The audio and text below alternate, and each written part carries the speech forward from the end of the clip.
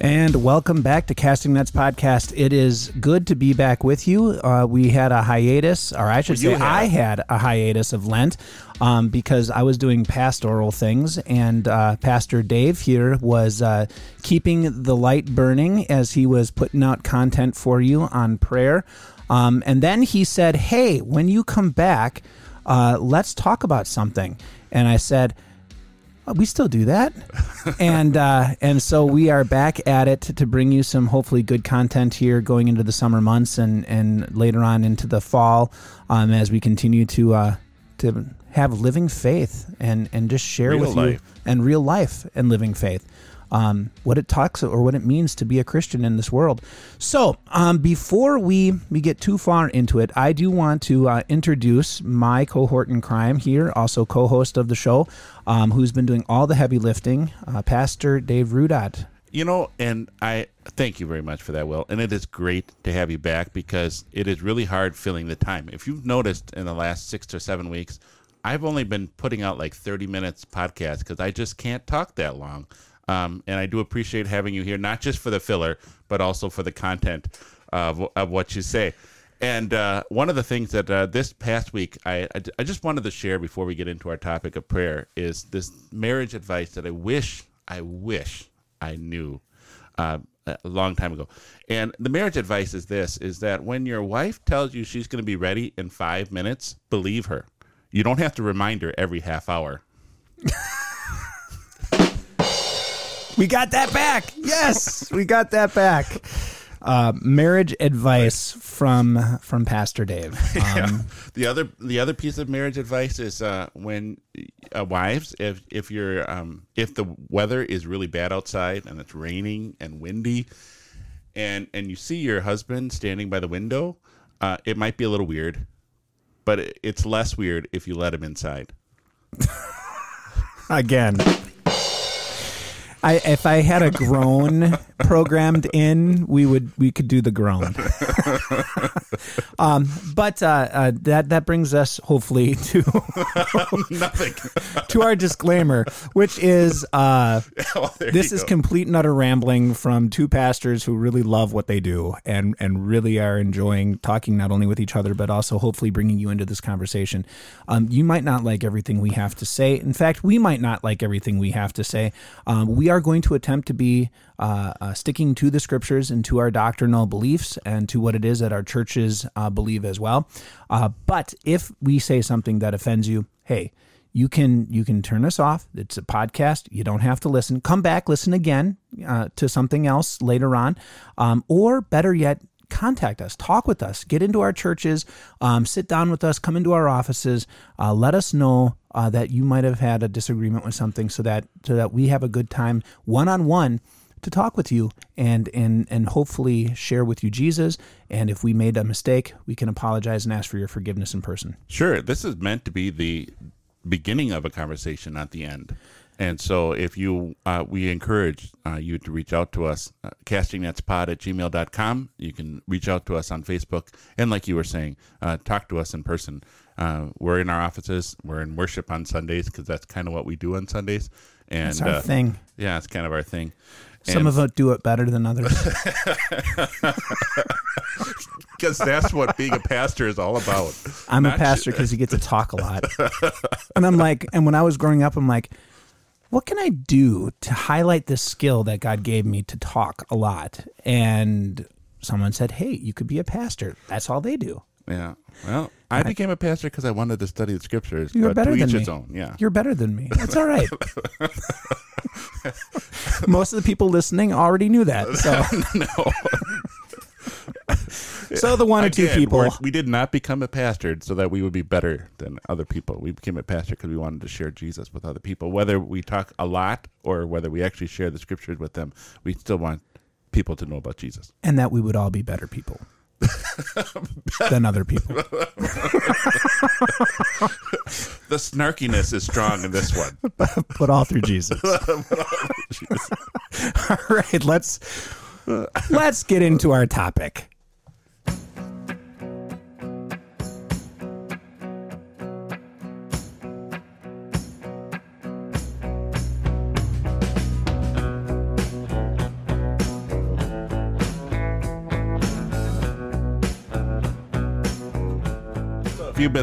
If you've been listening in the last couple of weeks, we've been talking about the Lord's Prayer and walking our way through it, and what does it mean in all of the petitions. Today, Will Harley said, "Well, Dave, we did Leviticus together. That was the last topic, and it was awesome. It was awesome, but it was Will's topic, and so Will said, Dave, it's your choice to pick the next one, and I was indecisive, so I sent him a list of things I wanted to talk about, and this was one of the list of things, was our top 5 prayers of the Bible. Now, we're not making a statement saying that these are definitely you have to have these same 5 but prayers. It would be good. Right. Well, whatever. Again, snarkiness from the introduction. It doesn't matter. Your top 5 might be a different top 5, or you might have a top 5 already, and we might just change your mind on 1 or 2 of those top 5 prayers, or you might change our mind as well as we think about, because this top 5 is our top 5 of 2022, and as we study the scriptures, as we serve God's people, we might come up with some prayers that we like more as we continue to serve God's people. Well, and I think we need to make a qualifier and say that, we kind of limited ourselves. I mean, you could go to all the Psalms. Every one of the Psalms, all 150 of them are prayers, and they're good prayers for God's people.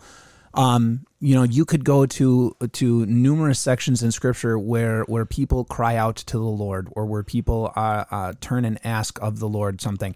Those are all considered prayers, but we've limited ourselves to the actual prayers where and they prayed to the Lord, and then there's a quote of what was prayed.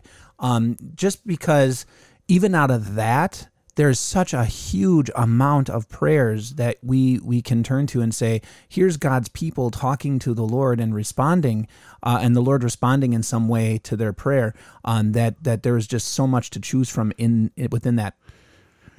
Just to tell you how excited Will is about being back in a podcasting chair, is that he actually did a ton of work for today. It's actually a role reversal. Usually I like to come prepared, and Will's like, I'm just going to talk. He's thought about the topic in his downtime, and when he's going places, and it's not that he doesn't bring any thought to it, but he just doesn't do any research and work and things. Sometimes, not all the time. But I just don't type it up and make it look all pretty like you do. That's true. But we had a complete role reversal, because today I came in, I'm like, I didn't really do as much work, and he came with this huge list of prayers, and talk about that. How many direct quotes are from prayers are there in the Bible? How many references to prayer are there? Just share that information. I decided, because I was like, I have no idea. I've been out of the podcasting thing for 7 weeks, and if it's like a bicycle, if you don't keep up the skill, you lose your balance. And I was really worried. I'm like, Dave is going to be so prepared, and he's going to have all this stuff, and I just don't know what to say. So on my free time, as I was waiting for my son to get back from a field trip and pick him up, I decided to do some research on prayer, and over 800 references to prayer within the scriptures. But again, that's broadening and saying, and they prayed, they cried out to the Lord. Over 800 references within the scriptures of people going to the Lord in prayer. That's a lot to choose from. So I kind of narrowed that down, and did a search with some of the fancy dancy, really expensive software that pastors invest in, and narrowed it down to 220 direct prayers in Scripture. Now, again, these are the prayers that say, and he prayed, and then gives the quote of the prayers.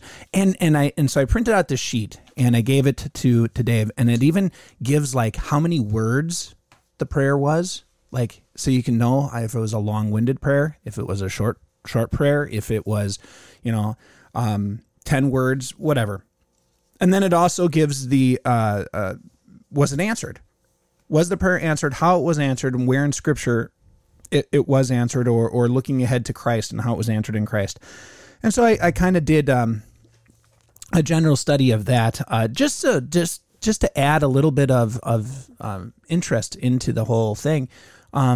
Direct prayers, 176 direct prayers in the Old Testament. You have 46 direct prayers in the New Testament that are cited. What are some of the insights you gained by just looking at all these? What are some big takeaways? Some of the biggest takeaways that I have of looking at some of these prayers, as I went through to it, is people are messed up, and have a lot of these prayers have a general running theme of I need help, and God, you can help, and only God can help. and maybe the problem is a little different. Maybe the situation is a little changed, but it's all the sense of God's people have come to the realization they can't do it, and so now they cry out to the one who can. You do have in Genesis a lot of, Lord, you promised, it's not happening. But again, that's the help, right? Later on, you have the people in Judges who cry out, Lord, we are in distress. Things aren't going the way that we wanted them to go, or we thought that they would go, because we had taken the reins for ourselves. Help us. You have later on, and we're going to talk about this, I'm sure, when we get into the New Testament, you have direct prayers from Jesus himself. Lord, help these people. Forgive these people of yours, whom I'm here to live for and die for. You have later on in the book of Acts, give us courage, give us the strength to continue to do that thing that God has desired for us. So essentially what I have found in prayer is, in this whole study of prayer, is less of God give me, less of God let me have a windfall, less of God let me win the lottery, or make my life better, and more of just help me as you see fit. That's kind of what my takeaway has been from the study of prayer. Thank you. So we have our top 5 of prayers that we would like to talk about, but there are lots that did not make the list. So why don't we go through some of the prayers that we liked and why they didn't make our top 5. Well, you can go first on. I don't know if your list is big or small, or what your thoughts are. Well, one of the prayers that I really liked that did not make the list was a prayer of Abraham when he prayed for Sodom, and the idea of God, the patience of God is what really kind of struck me. Is that Abraham doesn't come out and say that he's praying for Lot.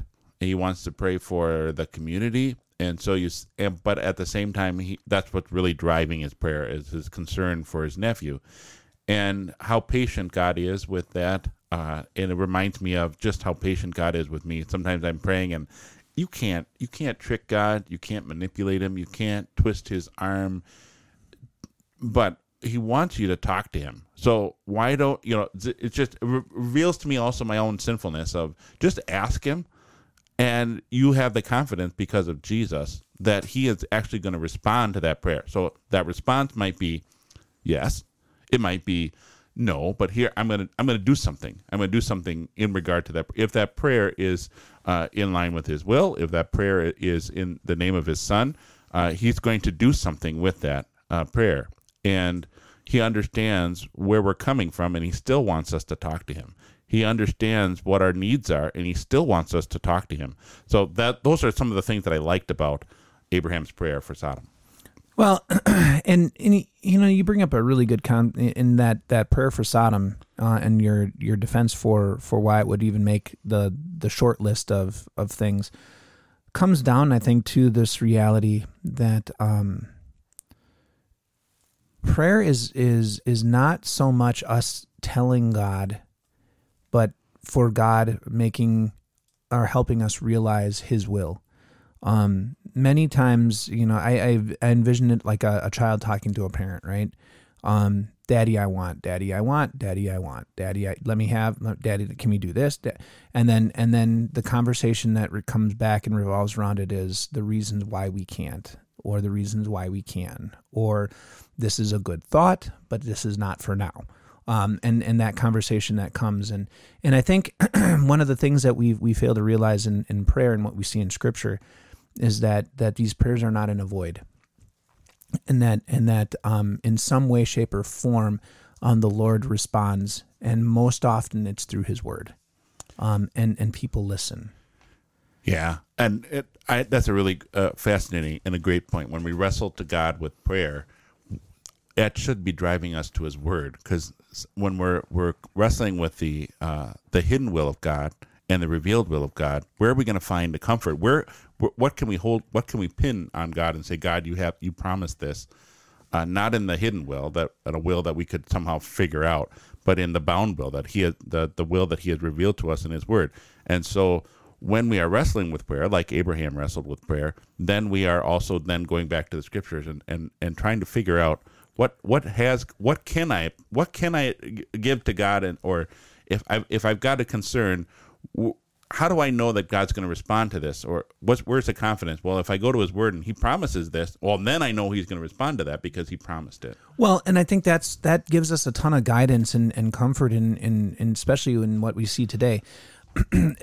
We have a generation of people that are growing up in Christian faith and Christian walks that are looking at the sovereignty of God, and they're looking at the almighty nature of God and His all-powerfulness. Is that a word? It is today. It's an awesome word. It's omnipotence of God. And they're saying God can do anything, and so they approach God in their prayers as, I'm approaching God who is almighty and can do anything. And so they're making these huge prayers of stuff that almost border on ludicrous. And I think the reality is yes, can God do anything? Absolutely, but driving parallel to that, like you said, is God limits Himself. Not because He has to, but because He chose to. He chose to limit Himself, and He says, I limit myself to my word. So what I have told you I will do, I will do. What I have promised I will do, I will do. What I have given you the comfort of receiving, I will continue to give. But then you're like, but He can do anything. He can do anything. But that's not a comfort to me. Because the can do anything does not answer the question of will He do anything. The comfort is no, He is going to, because this is what He said, and so He limits Himself to those things, and He says, this is what I will do. Now that I'm not saying He can't do something else, but you don't find comfort in the can. You find comfort in the I will. And you're bringing up a great point of God sometimes using prayer to teach us what exactly is important. So when we're coming to God, to the all-powerful, omnipotent God, the God who can do anything, God is also using, and we pray for something and God doesn't answer, or it seems like He is elusive, it should drive us to His Word, because then maybe in our own hearts, we're off track. We're thinking of the wrong thing, but we go to God's Word and we realize, oh, that's what I should be thinking about. I should really be thinking about my faith, or I should really be thinking about the salvation that's going to come at the last day, rather than the salvation that I need, the physical salvation from whatever problems I'm undergoing. So I really like that point that you brought up. Yeah, well, and I mean, we had that in our study earlier today with the brothers, right? We gathered and we were doing some translation work, and we're like, the idea of the salvation, as we were translating in the book of Revelation, not just a minor salvation, but the definitive salvation belongs to our God. Those are promises that okay, I'm having a problem, doesn't mean He's going to tackle this problem right now, but ultimately I'm okay. But that brings up one of my prayers that didn't make the list, and it's actually one of my favorite prayers, because I think it hits a lot of the things in my life that I struggle with, and a lot of things in my life that I think the world is struggling with. But it didn't make the list because I think it's really too contentious for us to talk about right now, because I don't want to anger everybody. But Psalm 139.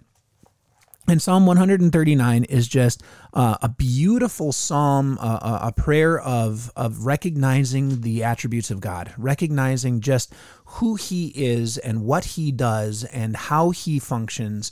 And then also as the psalm goes on, it's just a beautiful recognition of what God has done with me. As he has put me together from the very moment of my conception. And what does that mean? And I know, like I said, I felt it was maybe a little too contentious for the topics of today, not because I do like contentious things, and I think we should talk about them. But we're trying to focus on prayer, and with the whole Roe versus Wade thing going on in the Supreme Court and national conversation, and that national conversation, Psalm 139 really has a lot to say about that. And then of course the really fundamental thing that I think is awesome about 139 is at the very end, if only you would slay the wicked. And that the bloody men would depart from me. So I not in the British way, right? Not in the British way. So So this is one of those prayers where it's a really good teaching time because sometimes I think we ask in ourselves, is it okay to pray that the Lord would punish those who do wrong? And that's not excluding you, by the way, but it's including all people who do wrong, knowing they're doing wrong, knowing that this isn't right. And you have that in the prayer of all these beautiful things that the Lord is and all these beautiful attributes that he is and all the things that he has done. You then get but you are also just. And in your justice, punish those who are wicked. But it didn't make the cut. The prayers that Will is talking about are, what are they called? The imprecatory prayers, right? The imprecatory psalms. This is not considered an imprecatory psalm. It doesn't fit that category. It doesn't, because it's not the entirety of the prayer. So the imprecatory psalms are the ones where it's just the whole thing is slay the wicked and the justice of the Lord. And the bloody men depart from me. Yes. Not in the British sense, bloody men, but bloody. Yes. Yeah, those people who desire to bloody themselves on the innocent.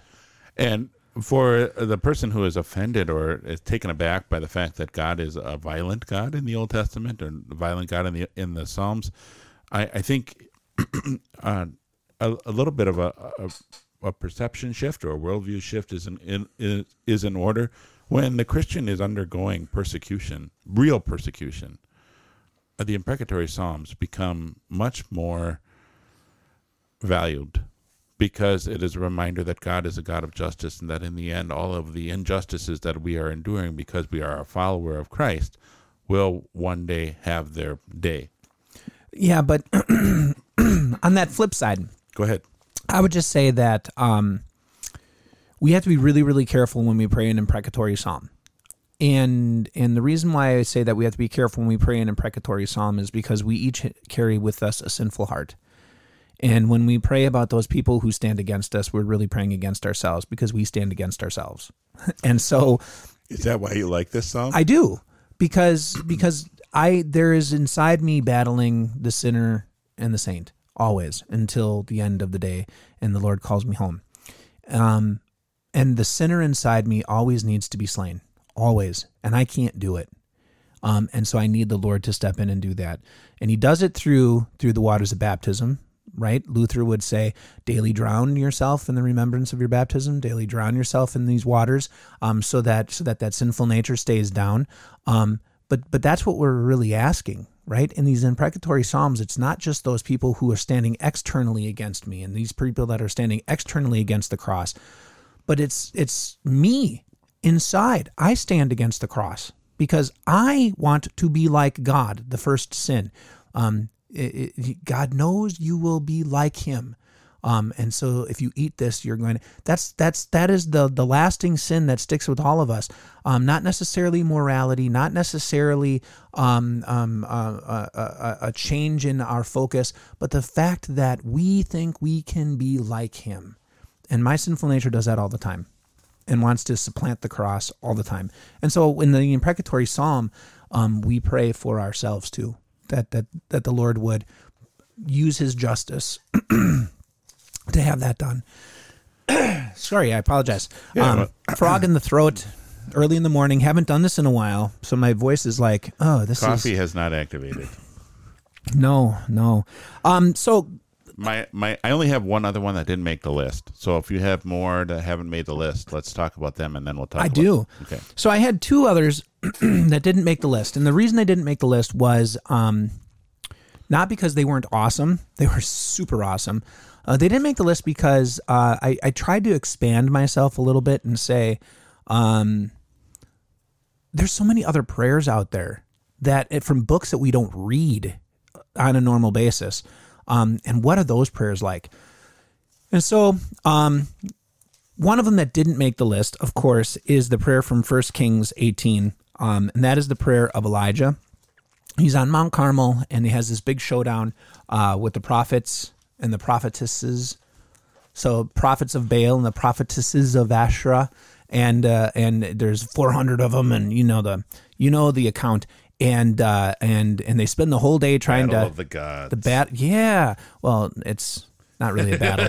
Well, when it's a battle against the God of the Bible, it's not really a battle. It's like you brought a toothpick to a gunfight, a nuclear weapon to a knife fight. But anyway, so they're dancing around, cutting themselves, and I love the account for multiple reasons. But I love the account because Elijah mocks them, and he's very snarky, and he says, maybe you have to cut yourself more, and maybe you need to dance more, and maybe your God's on the toilet. And he's mocking them, and then the beautiful prayer comes. It's a very, very short prayer. But it is the prayer of Lord, let your people see that there is a God in Israel, right? And that they would know you, and that they would make a choice. It's either you're for God or against him, and here he is, the faithful God.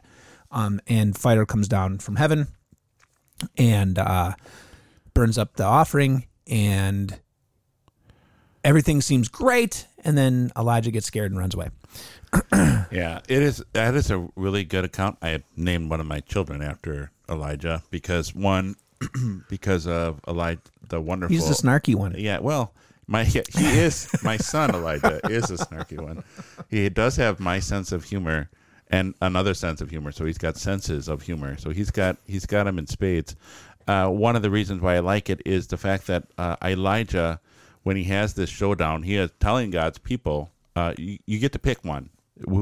Whichever God shows up to this knife fight that we're going to set up here on Mount Carmel, that's the real one. And he has such confidence that the God that he serves is the God of the Bible that he has, he mocks him. And then also on his own altar, he said, dunk it in water and fill up the drenches around it and all that stuff. But what I really appreciated when you were talking about the story and retelling the story is the idea of the unselfish nature of his prayer. God, let yourself be known to the people of Israel. Not that you would vindicate me or redeem me, or not redeem, but validate me as an individual. Like, make me look good, God. God, you got to do this so that I look good among the people here. But no, show your glory to God's people so that they would believe in you. The unselfish nature of that. And Elijah, yes, is a very emotional person. He swings, and right after this, he's able to he's able to run for a long period of time, but then he also is depressed, and then God gives him a companion, which is really because Elijah's lonely, and all of that. And the second reason why we named Elijah is that whole incident on Mount Sinai, where Elijah's in the cave, and God comes to him in the whisper and the reminder to our son that this God who reveals himself in such a powerful way in the scriptures is the God who reveals himself to us in his word. Absolutely. Well, and Elijah is one of the powerhouse prophets that people throughout all history in Jewish culture and Christian culture. Everything is compared to, right? Moses, Elijah. Elijah is the stand-up person of prophets. The other one that didn't make the cut for me, though, is his predecessor, who is not as bombastic and not as emotionally driven and not as up and down, manic depressive as Elijah can sometimes be, and that's Elisha. And the one that I would say that the prayer that didn't make the cut on this one was, and I will just admit it was due to length. It's very short.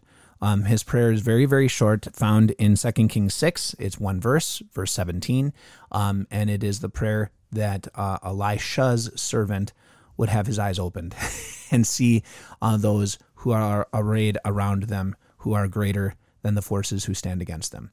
And I thought that prayer is just an amazing thing, because how many times do we need to have our eyes opened to see that God has us fenced in, God has us protected. I tell this to the confirmation students all the time, and I use this prayer regularly as a proof for it. We do not have one guardian angel. We have many, and we need them, everyone, because we do stupid things. and if we understood the forces who were arrayed against us, you would not want one. You would want the many, and here they are for you. And so, it didn't make the cut because of its length. That was the only reason why it didn't make a cut. I think it's anytime a prayer to pull back the veil of heaven and it is answered is an awesome prayer. I liked how we were talking about this very same story in Pastor's Conference, and Will Harley brought up the point that it's not really about a physical deliverance, but this is a spiritual contention that Elisha and his servant were having a conversation, that Elijah sensed in his servant an anxiety, a faith that was failing, a faith that needed some encouragement, and it was more than that, than just Elisha, whose life, yes, was on the line because the armies from Aram had surrounded the city.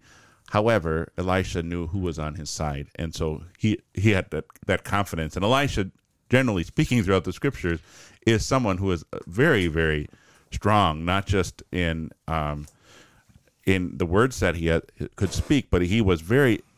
If you could sense someone's faith from what they do, if that was your determination for how strong their faith was, we would say that's his a really strong faith. When Elijah calls him, Elijah's still despondent, and he comes up to Elisha, throws his cloak over him, and Elisha is he's ready to go. He's ready to sacrifice his animals, and he's ready to leave his livelihood.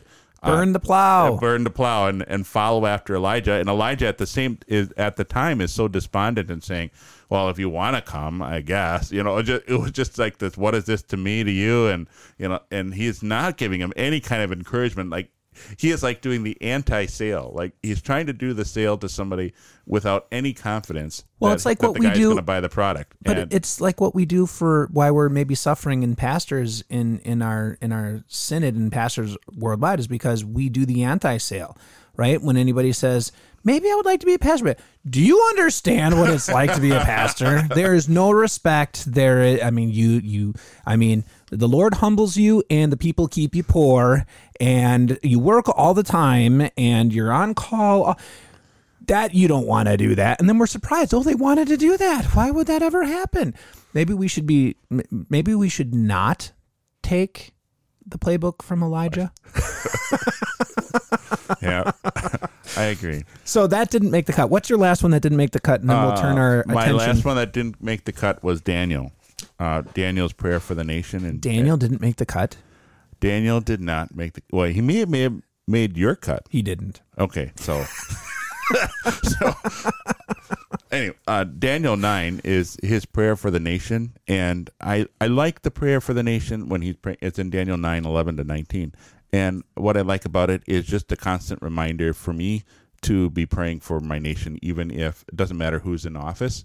And I think it's for you, dear listener, if you are having difficulty praying for your nation, find some encouragement from Daniel's prayer, because he's not just praying for the nation that he is in, but he is praying for his people as well, that they would live the life that God has called them to live. He is confessing their sin, that they didn't deserve anything from God. Here they were in exile, and if they had any, if they felt that they had a right to ask anything from God. God, you're allowing this bad thing to happen, so you should definitely deliver us.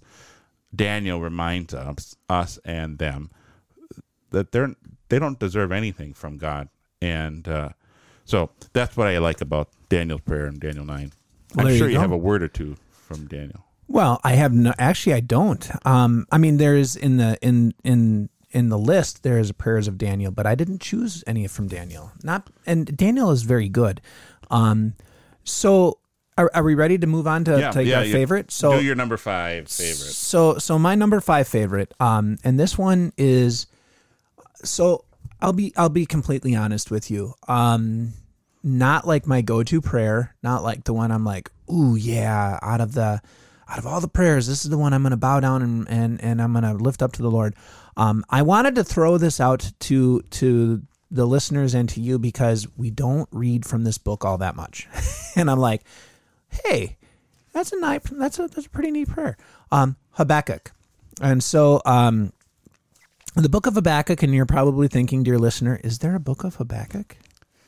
Where would you find that? It's in the Old Testament. Is it in the back? It isn't. It's in the end of the Old Testament, kind of like before you get to the New Testament. In Minor Prophet, it's the name that Habakkuk. And so what we have here is a prayer at the very end, and the prayer is a prayer of revival. And when I say revival, don't think of like Pentecostal. Hey, let's have a spiritual revival. Yay. Everybody's on fire for the Lord. That's not the kind of revival that I'm talking about. He has a prayer for the revival of the message of salvation. And it's a prayer of the revival that God would show himself in his awesome deeds as he brings and fights for his people. And so I look at this prayer and the prayer that Habakkuk has, and just in my head, just start flashing my Savior Jesus. He didn't come. He came as the warrior. He didn't come as this meek and mild person who was like a beggar in hand, like, oh, please pay attention to me, and I'll give you some wonderful gifts. I have these special things for you. That's not my Lord. That's not my God. And we see that here in this prayer of Habakkuk. Lord, take out your bow. Lord, do these awesome things. Come to our rescue. Some of the highlights of it, just the very beginning of the prayer. I stand in awe of your deeds, Lord. In the midst of your years, revive these deeds.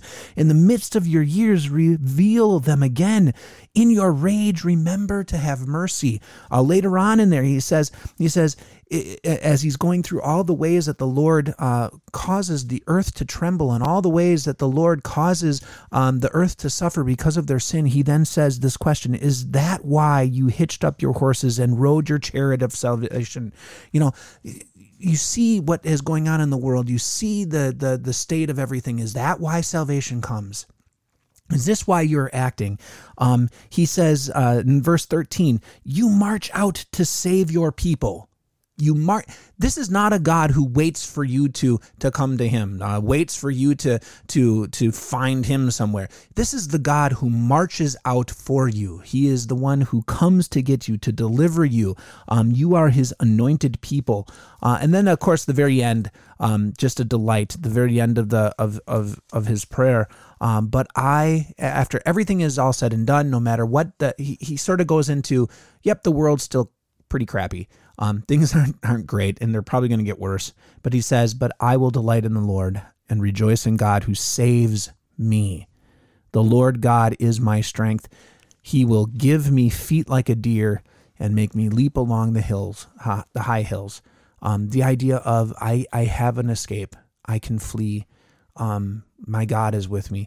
I just go back to the many just parts of Scripture that just scream from this. I can do all things through Christ who strengthens me.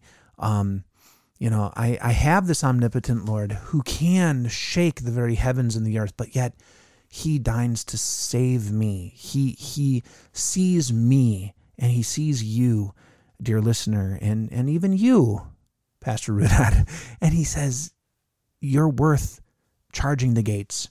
You're worth shaking the ground. You're worth going to battle for, and I'm going to, and I have.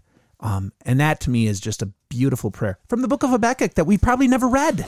Yeah, Habakkuk is really a good book to read because it is a question and answer session with God, where Habakkuk asks questions to God and God answers him. And a lot of his questions are questions where he asks God why, and God responds with his promise. And so this final prayer that you mentioned is a good one. It's a good one. I would accept it as on our top 5 list because in the end, where does Habakkuk find all of his rest is in who God is and what God has promised and what God will do, what God has promised he will do as well. So that's where his comfort is, and that's where the beauty of the prayer is at the end, when he's wrestling at the beginning of the book, and now at the end, he finds his comfort in that revealed information about God and what he will do. And how much do we need that today, right? God, where are you? God, where are you? God, where are you? Well, he is where he's always promised to be, in his word, in his sacraments, in his church, where he is actively working for the salvation of people. God, where are you? Why don't you talk to me? Because you are not silent and you are not listening. God is not talking to you through the mountains and through the hurricanes and through the famines and through the wars and the rumors of wars, although those are all things that should be driving us to the cross. He is talking to us through his word, and he says, here I am, here's my promise, that even through those things I am working, through those things I am saving, through those things I am here for you. And where 2 or 3 are gathered, that is your home, where your husband and wife gather in faith with their children. I'm there, right? I'm there, and I'm saving them. So that's one of my top 5. Top 5. Yeah, and since you said 5. I can only have 2, that's one of my top 2. Well, we're compiling a list of top 5. So my number 4, my second favorite, is Acts 4:24. So we're going to the New Testament, and the background of Acts 4 is we have the early church. So we've had Pentecost happen. The Holy Spirit has come on the disciples. They've been able to speak or be understood in many different languages. They've had their first run-in with the law. And it is remarkable because you have in the resurrection, they're scared, hiding out of fear for the Jews. Jesus comes to them. He sends the Holy Spirit. I'm generalizing broad strokes of history. Jesus sends the Holy Spirit on Pentecost. They're able to speak boldly, and then the things that they once feared to be brought before the Sanhedrin happens, and they are put in jail. And then they are they put in jail yet? Yes, the high priest. So you had one day the rulers, elders, experts in the law, they assembled and they questioned them. No, they didn't. That wasn't jail yet. That wasn't jail yet. So they ordered them not to speak about Jesus. Right. They get put in jail later because they continue to speak. Yeah. Okay. So again, all the preparation that I did for today. Yeah, this podcast will remind me to actually do the work next time instead of just coming in. So anyway, they had this bold confession. The Sanhedrin tells them, "Don't speak about Jesus." Peter says, "We must obey God rather." Don't blame us. Decide whether it is right, whether to listen to you rather than to listen to God. And then they come back to the gathering of believers, and you would think all of these big events that have happened, they are just pumped and confident. But yet they have this prayer that God would give them confidence. And reading between the lines, at least I'm reading through the lines, is that they're still in their hearts are all over the place. They have this wonderful confidence that Jesus rose from the dead. They were witnesses of the fact that Jesus rose from the dead. They saw the Lord Jesus. They saw Jesus rise, ascend into heaven. And now they've had their first taste of persecution. And what are they going to do? They're going to pray. And they begin their prayer by reminding God of who he is. They remind God of what he has done. They remind him of where they are in a sinful world where the nations are raging against the Lord and against his anointed one, against Jesus.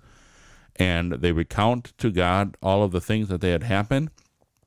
And now in verse 29, they said, "Now, Lord, look at their threats and give to your servants the ability to keep on speaking your word with all boldness as you stretch out your hand to heal, and as signs and wonders take place through the name of your holy servant, Jesus."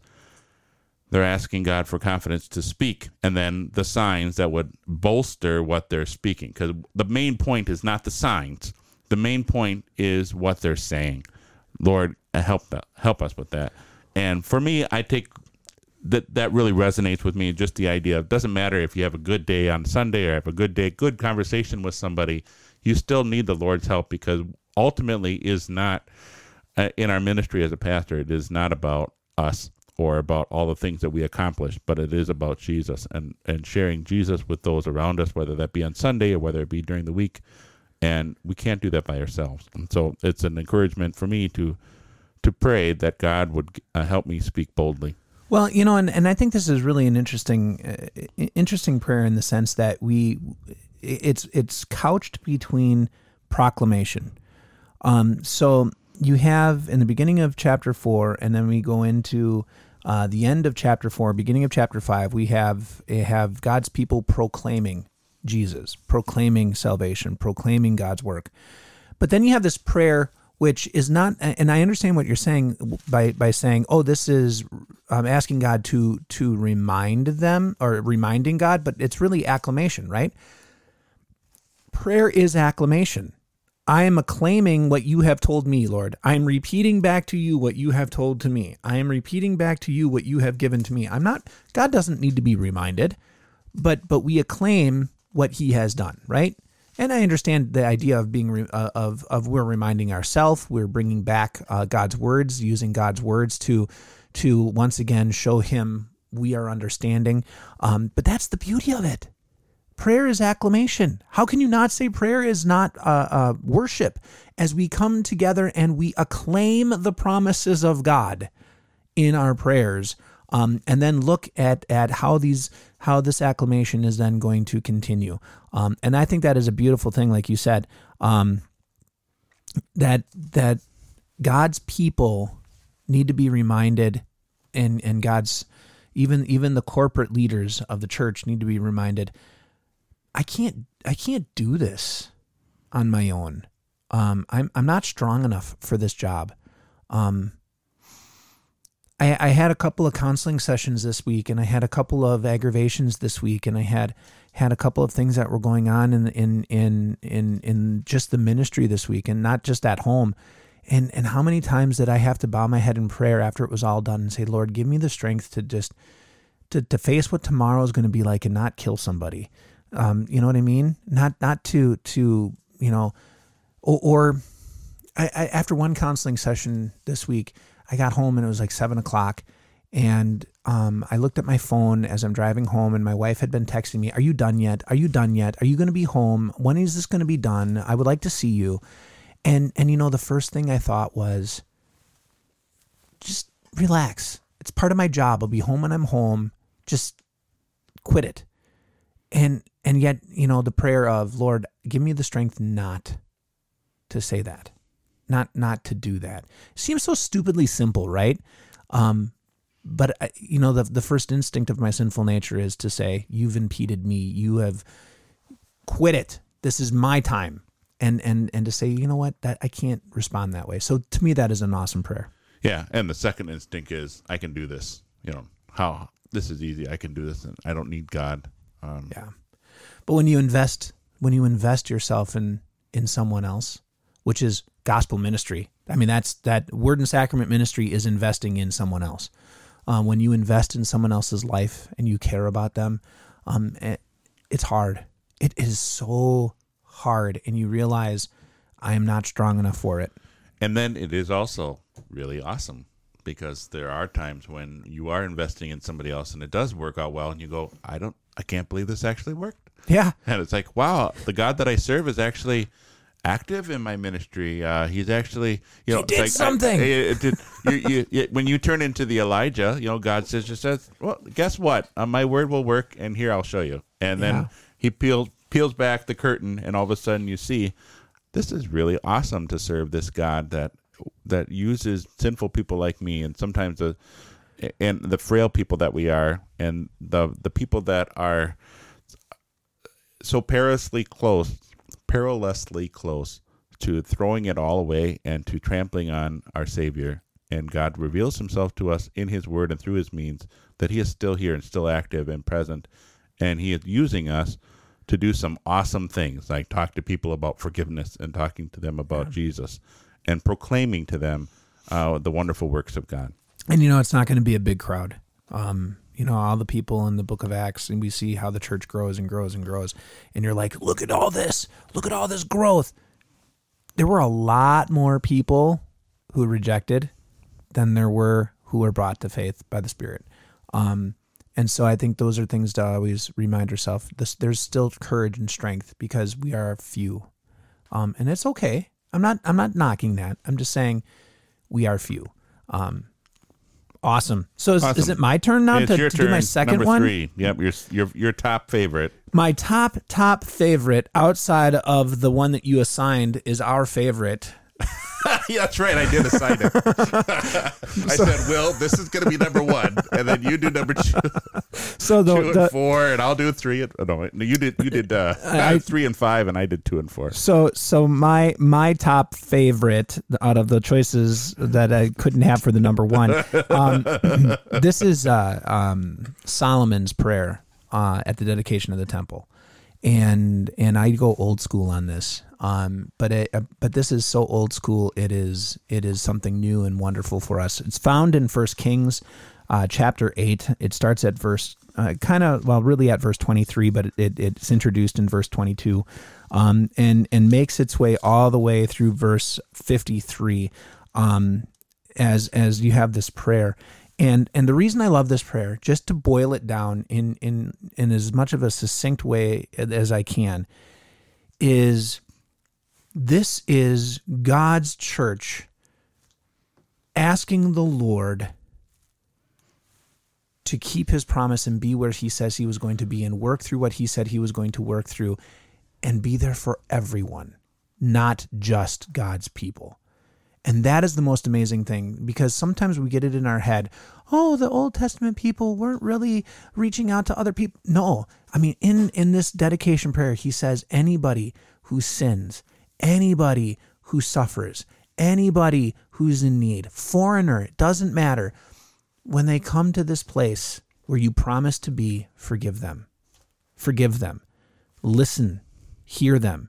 And that's the thing. And I just underlined, I went through and I just went back through and underlined all the time, when, then. And I mean, it's like he's a prophet. Well, he kind of is. But he says, when they fall away, then forgive. When they are in exile, then bring them back. And I'm just like, he knows something's coming. He knows his people pretty well. But then he goes on and he says, when they sin in this way, when they sin in that way, when they do these things, then forgive, Lord, from your mercy. Then, and I'm just thinking to myself, this is our prayer. This is the pastoral prayer for every church in every time. Lord, you are not housed here. This place can't contain you. I get it. I know that. But you promised to be here. Out of all the places that you could be, you didn't promise to be on the hill. You didn't promise to be in the meadow. You didn't promise to be in the tractor as we are dragging our equipment behind us to till the ground. You didn't promise to be, with our cows while we're milking. You promised to be where your word and your sacrament is given. You promised to be in your church. And so I'm going to hold you to that promise. And when I come as a sinner in need of forgiveness, when I come as one who is struggling, when I come as one who is weak, when I come as one who is lost, be there. And I love it. And that's my like number one. I love it.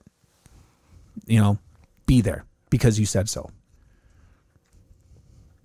So take it for what it is. I like it too. It good. I don't have anything to say because what you said was so well spoken. Yes. I finally, woohoo, yeah. But it does lead to my number 2. My number 2 prayer is in Acts. And that was Luke. Chapter I thought you said it was Luke 22. It's Acts, chapter 7. Oh, you changed it. You threw me for a loop. Yes, Acts chapter 7, verse 60. So it must not really have been his favorite because he changed it. Wait for it. Acts chapter 7. All right, let's see here. I'm opening it up.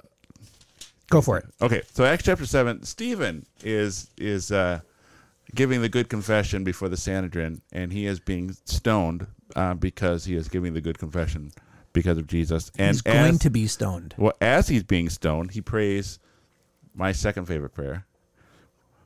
Lord, do not hold this sin against him. Which is a reflection of Luke chapter 22, verse 34, which is, Father, forgive them. Because before this, Will was he's making faces now because Will was like, because I told Will what my favorite one, and I was like, well, of course you're gonna pick Jesus' prayer as the favorite one. I like this is Will's words. I like the prayers of sinners because it reminds us of our relationship with a merciful and gracious God.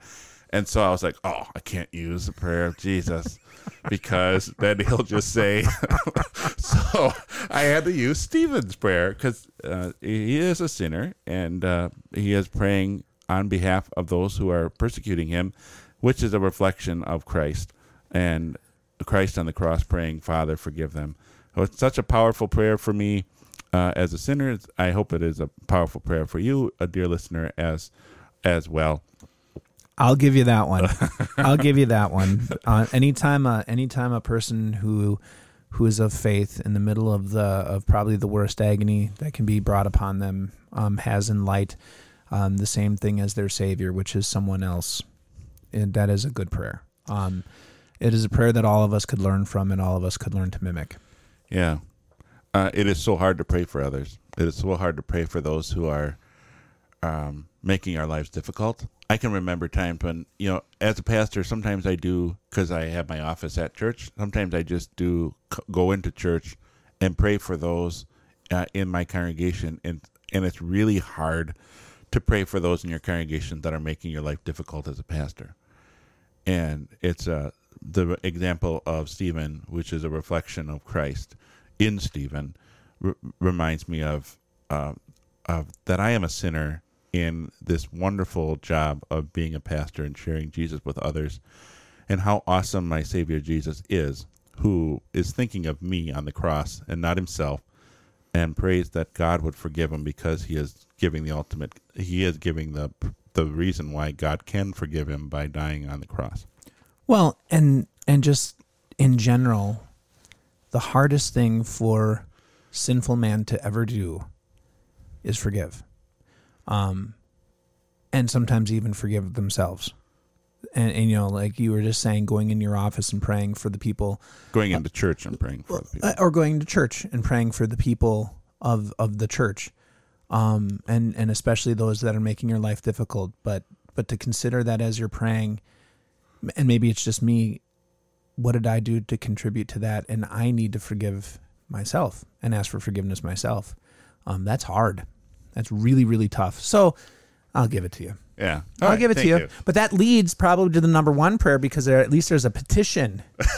There's a petition, right, in the number one prayer. And if you, dear listener, are thinking petition, I've heard that word before. Yeah, that sounds familiar. It's harking back to those horrible memories. Horrible memories of 7 weeks of hearing just Pastor Rudot talk about them.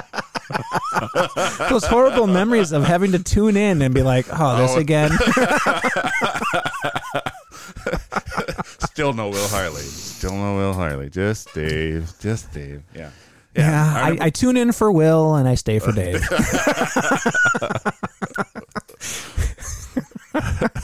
When we're looking for the meat, we look to Dave. When we look for keeping the show going, that's Will. All right. So if you haven't told or haven't gotten it in the very end here, as we come to the end of the show, our number one prayer, of course, is probably the prayer that is so beloved by our members, beloved by the church, beloved by those who are found in faith. And that is the very prayer that Jesus himself gave to his disciples when they said, "How are we to pray?" And Jesus says, "Pray like this." And it's the Lord's Prayer, right? It is the model of which all prayers find their form. It is the prayer that is taught to our children and taught to everybody as we say it in every service. It is a prayer that encompasses 7 petitions that deal with every aspect of life.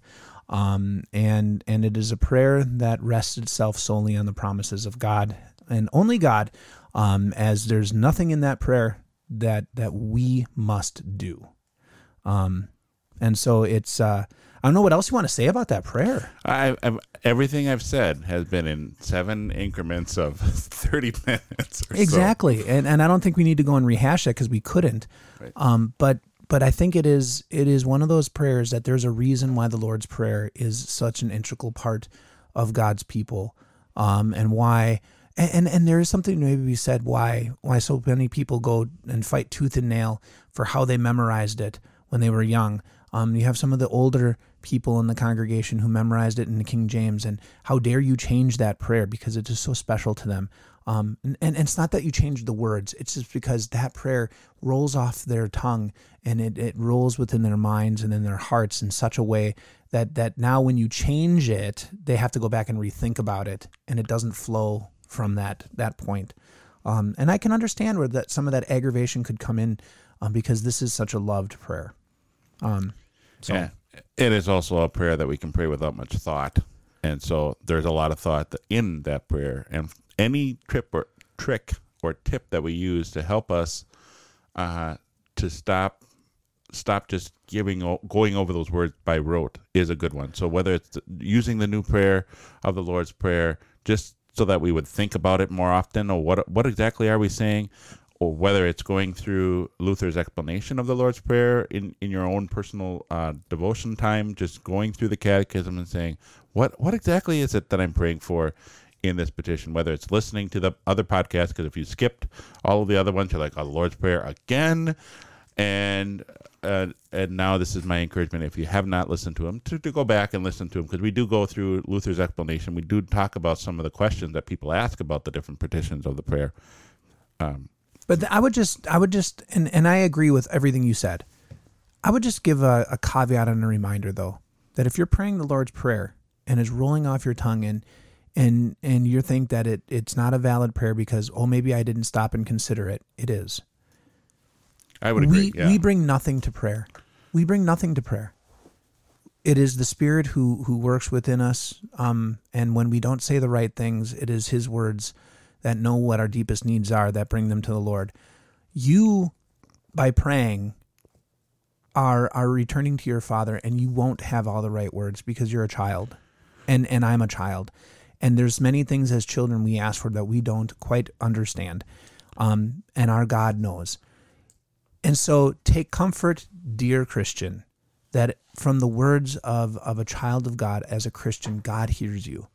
Whether you are thinking intently about the words, or you're following in a book, or you're reading it in the liturgy, or you're just bowing your head and saying the common table prayer that rolls off your tongue because this is what you do. But as a Christian, as a child of God, God hears you. That is His promise. He hears His children. And what you ask for within His will, He will answer. Yeah, thank you for that, for bringing us in the Lutheran middle way, right? It's not about us when we pray. It is about God. When we do pray, we should be thinking about what we say. We shouldn't be babbling on as sinners, babbling on as pagans, as Jesus talks about. So the other thing, though, I just want to close. I think you got the music going. The music's going already. One thing to close, what is your top 5 prayers? Why don't you comment on whether that be our Facebook post, or you can email us. Email us your favorite prayer. Maybe you'll change our minds as we continue this conversation together, both online and in person, about our favorite prayers to our Savior.